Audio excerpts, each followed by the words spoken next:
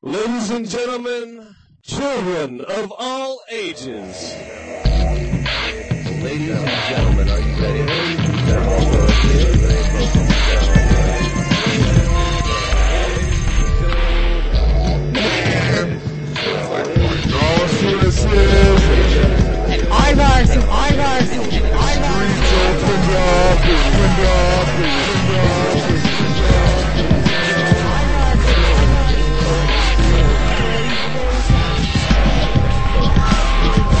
Like a chasm that just opened up in a black drop.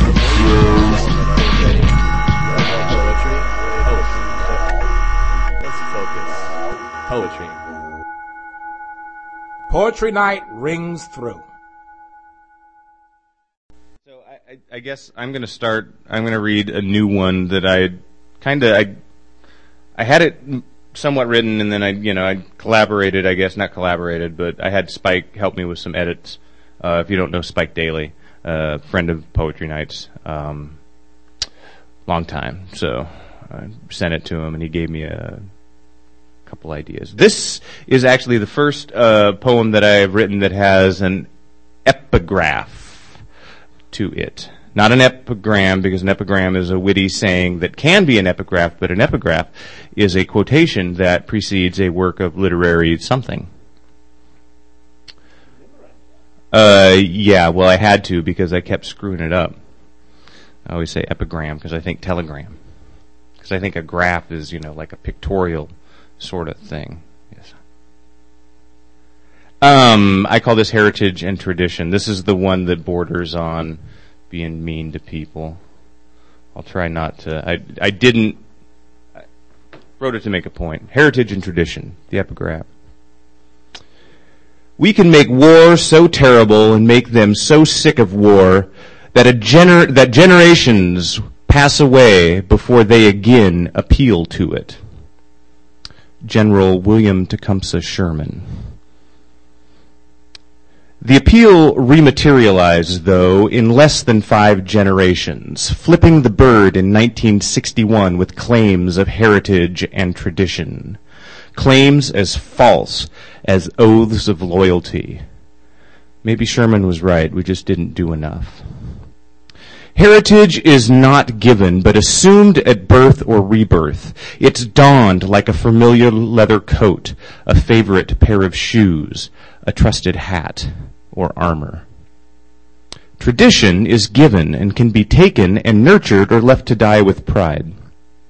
It is held to bolster courage like a sharp saber or a loaded musket, cannon balls of steel or a flag to fire for.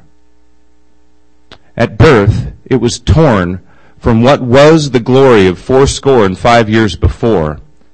Sectarian sectionalism ending in secession, all for the fear of a tall man from Illinois. South Carolina. Sumter. Civil War. In its formative years, it was provided a tradition of victory and righteous calling, yelling fear and howling hell upon their enemies. Enemies who could never tell them how to live their lives under God, superior above all. Traitors to man were traitors of men under God, their vindicator. But vindication took a turn at the angle, and vindication comes with its biblical costs. A cost of 6,500 men, no more, lost in the blink of a blinded eye, blinded by the powder's flash, ears deafened by their cannon's roar. Vindication. 6,500 dead, Pickett's charge. 51,000 dead, 3 days at Gettysburg. 566,666 dead to disease alone. 850,000 dead in 4 years, 3 weeks, and 6 days of war. Dead Americans. Dead. Those deaths should resonate like thunder from a chasm clapping closed across a nation vindicated not by God, but by ideals of union and liberty for all, e pluribus unum. But we only hear their silence. Vindication is not winning. Despite a military surrender generally meaning one's won, the Union forces did not win. They only mostly won for 5 generations. Statistics. Heritage and tradition won the last battle of the Civil War in Texas. Heritage and tradition killed more men. Heritage and tradition were allowed to write the heart of their own history. Heritage and tradition never surrenders. Heritage and tradition didn't lose the war. Heritage and tradition won't be told how to live. Heritage and tradition will do what they want. Heritage and tradition don't know what they are. Heritage and tradition might just be the death of us all.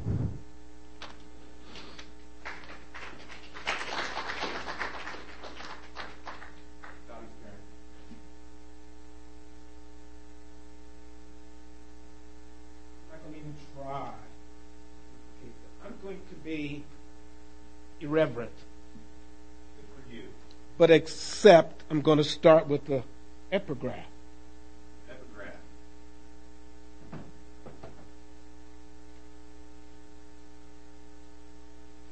This is my playbook. Seattle Supersonic, the ball from the wind. So long as the laws shall exist which create hells in the midst of civilization, so long as men are degraded, women ruined, and children afraid, so long as there shall be ignorance, poverty, and wretchedness on the earth, stories such as this one must be told. Victor Hugo, Les Miserables. Now, irreverent.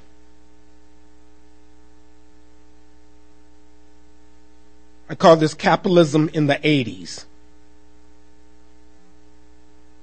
Dobbie R. Norris, Universal Investment Consultant, 1183 Red Hill Road, Tustin, California. To whom it may concern. Trading in fur. Dear sir, I am sure you are interested in this, but I thought I'd mention it to you because it might be a real sleeper in making a lot of money with very little investment. Myself and some of my associates here in Orange County, California, are considering investing in a cat ranch near Beaverton, Oregon. It is our purpose to start rather small with about 1 million cats. Each female cat produces on an average of about 12 cats per year. Cat skins can be sold at about 20 cents each for the white ones and up to 40% for the black ones. Spotted ones can be sold at a flea market to hippies, rockers, and R&B hipsters. This will give us 32 cents for each pelt, making our revenue about $3 million per year. This really averages out to $10,000 a day, excluding Sundays and all holidays. A good Mexican cat man can skin 50 cats per day at a wage of $3.15 per day. It will only take 663 men to operate the ranch, so that's $8,200 per day. Now the cat will be fed rats exclusively. Rats multiply 4 times as fast as cats. We would start a rat farm adjacent to the cat ranch. If we start with 1 million rats, we could have 4 rats per cat each day. The rats will be fed on carcasses of skinned cats. This will give rat a quarter of a cat. You can see by this that the business is clean, operating, self-supporting, and really automatic business throughout. The cats will eat the rats will eat the cats, and we get the skins. We plan to organize a Mexican corporation with 1 centavo per valued stock.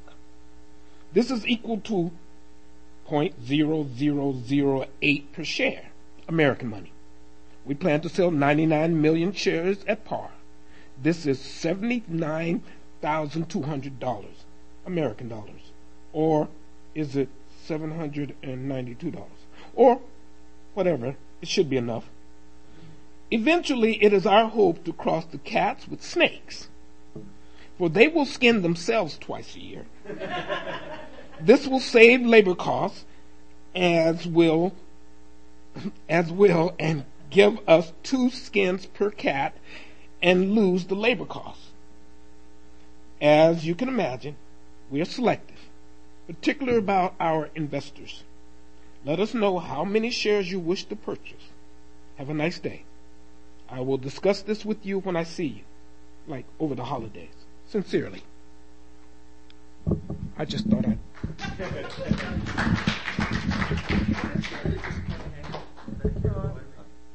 each time. I want to make an entry. All right.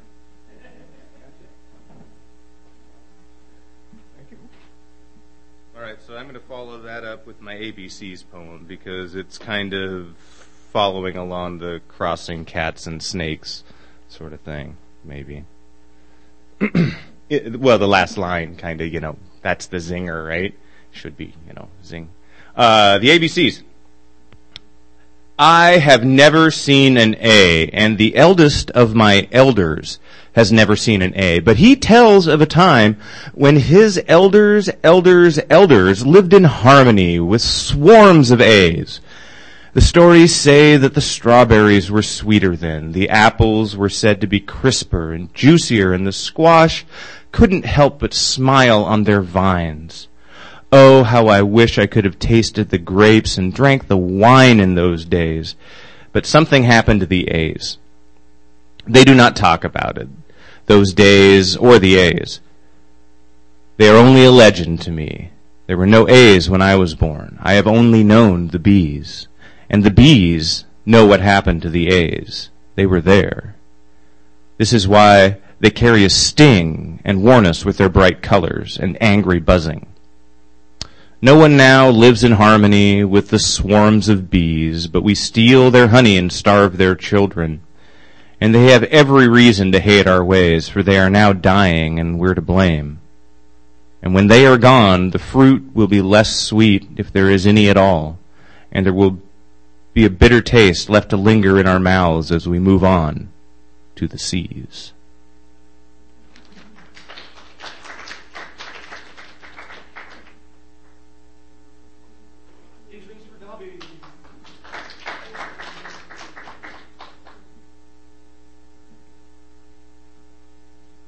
I'm just going to go in order of what's in this book. Huh? What game? The game I made up in my head. Okay.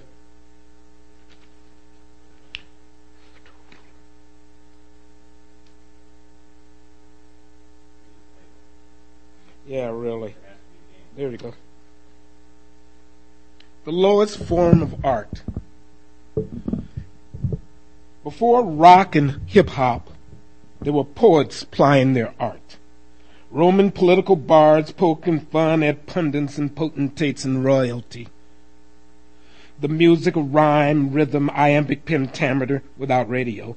Just attention-gathering entertainment to get the points across. People listen to this low-class music of words, rhyme couplets, sonnets, maybe just all ancient hip-hop. Before MTV, Bill the Cat Shake made English. Now we think of him as a poetic god. Snoop Dogg will be a smooth gangster god studied in the hollow halls of Cambridge and Harvard 400 years from now. Words are like that. Dreams are like that. Words are the first steps to action and the explainers of history, which is only his story. Right? Well, maybe I should just sit here instead of... How about this? No, the table's fine. Mm-hmm. All right, so that one made me think of this poem that I call The Show, because it's a sonnet. And It's called The Show. The Show. There are no cakes for you to eat dancing on the keen edge of a brass dagger's blade. No cookies, drugs, or drink for enhancing this awkward circumstance that you have made. Your professional demeanor remains in contrast to the splitting of your souls, but your impending doom still entertains anticipation of your blood below. Why did you choose to jump on a dagger's edge with dancing shoes and seek to draw a crowd of morbid minds around you like a hedge where cakes and drinks and drugs are not allowed? So, as your blood upon the floor is spilt, should you or your crowd feel more guilt?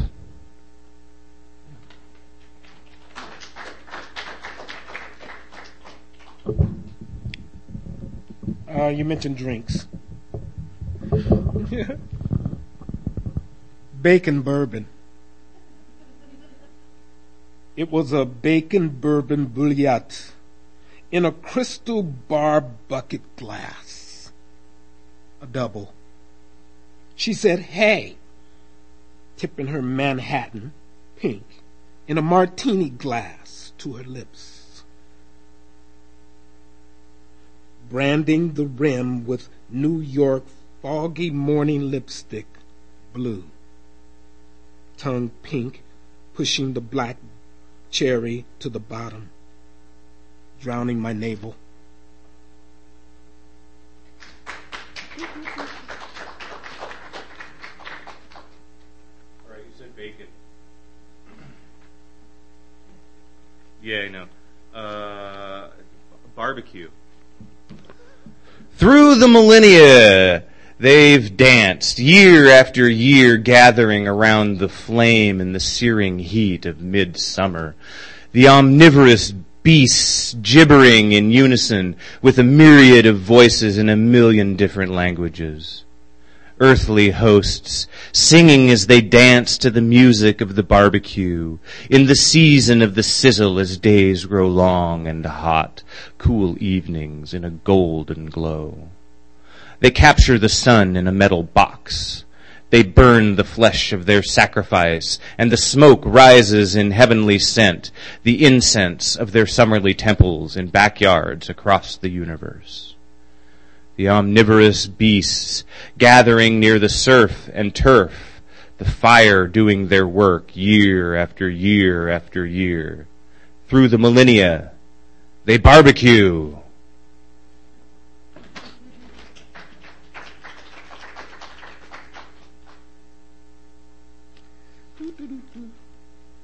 I don't. I know. It's okay. What I don't know. Old seers studying older seers can show you what old seers saw. Teachers can teach you what they were taught, maybe a little more of what was known of knowledge. Old sailors can show you the sea's secrets, learned by and by, but beyond there, demons lie. Generals instruct you in what is tried and true. A cavalry charge will always turn the tide.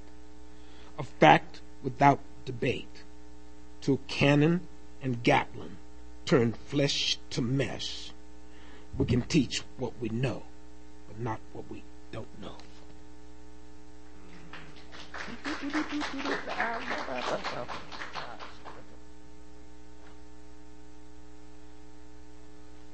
Teach what we know. Here's one.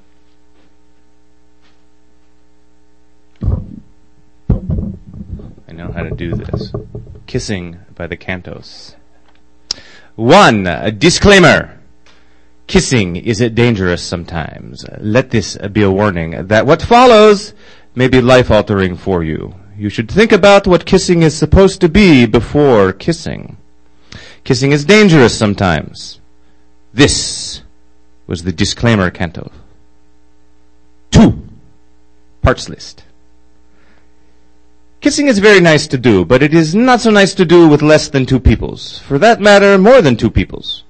So, 3 things are needed for kissing to be complete. 2 peoples and 2 lips. Oh wait. Okay, so 6 things really for kissing to be correct. The 6 parts of the kiss. 2 peoples. 4 lips. Because kissing was made for lips, and lips were made for kissing. This was the parts cantos. 3 instructions for beginners. Now that you are 2 people and 4 lips, you must take your faces and face them at your faces. Eyes at the eyes and noses at the noses. This is the basic starting position. Soon you will be kissing. Begin moving forward at each other's faces until your noses are touching and your eyes are to your eyes. Be calm now. You are not in any danger here. Look at each other and breathe easy. Okay, this is where it gets dangerous. Be ready. Close your eyes, all 4 of them. Extend your lips forward, all 4 of them. Did you hear it? The little smoochy sound? Did your lips touch? All 4 of them? Congratulations! There is now kissing for you. And this was the procedure canto for the novice kisser. 4 advanced instructions. Now that there's kissing, what happens next is up to the 2 peoples. The advanced instructions are, there are no further instructions. There are no rules to govern the what comes next. If the nature is happy, go with the nature and be happy. Happy is good, and good is happy. Don't be afraid to make a mess. Happiness and nature is sometimes messy and dirty and good. So let's go with the flow. This canto was for lovers. 5. Advanced warning. Beware the dangers of the kiss. Do not allow what follows while entangled in the bliss of making nature's messes to become a new life. New life that can replace the one you know. This new life can become to you both a blessing and a curse. This canto wants to remind you that from time to time, a life of its own can be born from a kiss.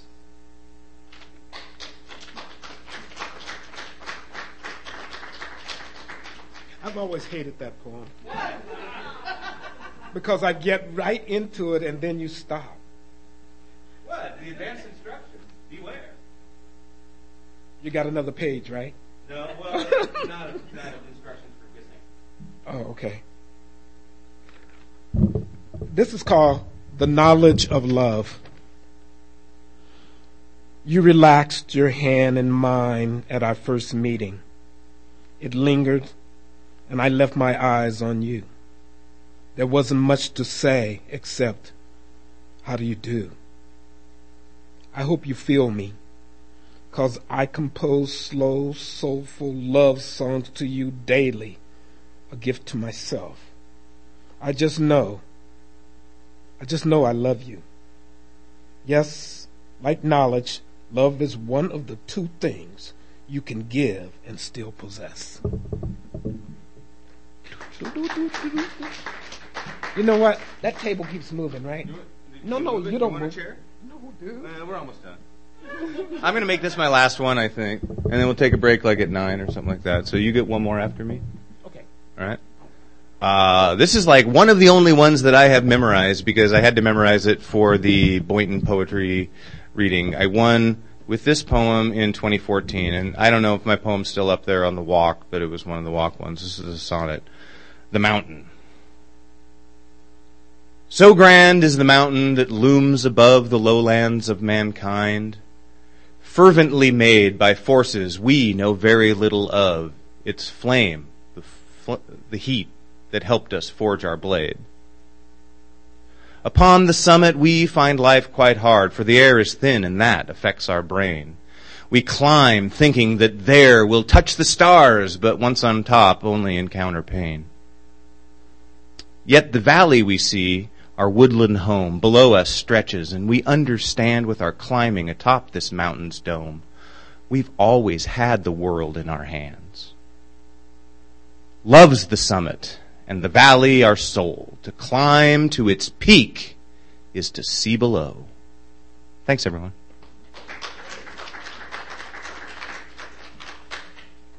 The need to be. To fulfill the need to be who I am in this world is all I ask. I can't pretend to be something that I'm not, and I'm just not going to wear a mask. You touch my face with love in your eyes, but will you touch my heart? With the understanding that it takes to realize that I just can't pay it apart. There's this need to be true to myself and make my own mistakes. I don't want to lean too hard on someone else no matter what it takes. So if you're sure it's love, be sure it's love for me. Because I am what I am, and I have a need to be. I'm not fool enough to ever think that I'm the master of my fate. But it's up to me to choose my roads in life, though rocky they may be, the ones I take. There is a need to be something more than just a reflective man. I can't survive in someone's shadow, and I need my own little spot to stand. So, if you're sure it's love, be real sure it's love for me. Because I am what I am, and I have a need to be. If you're sure it's love, real sure it's love, make sure it's love for me, because I am what I am, and I have a need to be.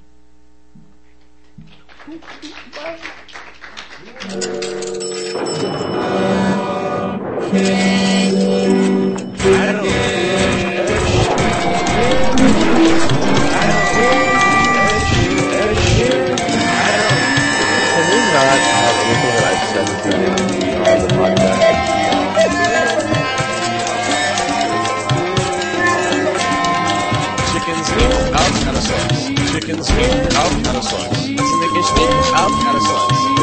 Can we not have anything that I said on the podcast?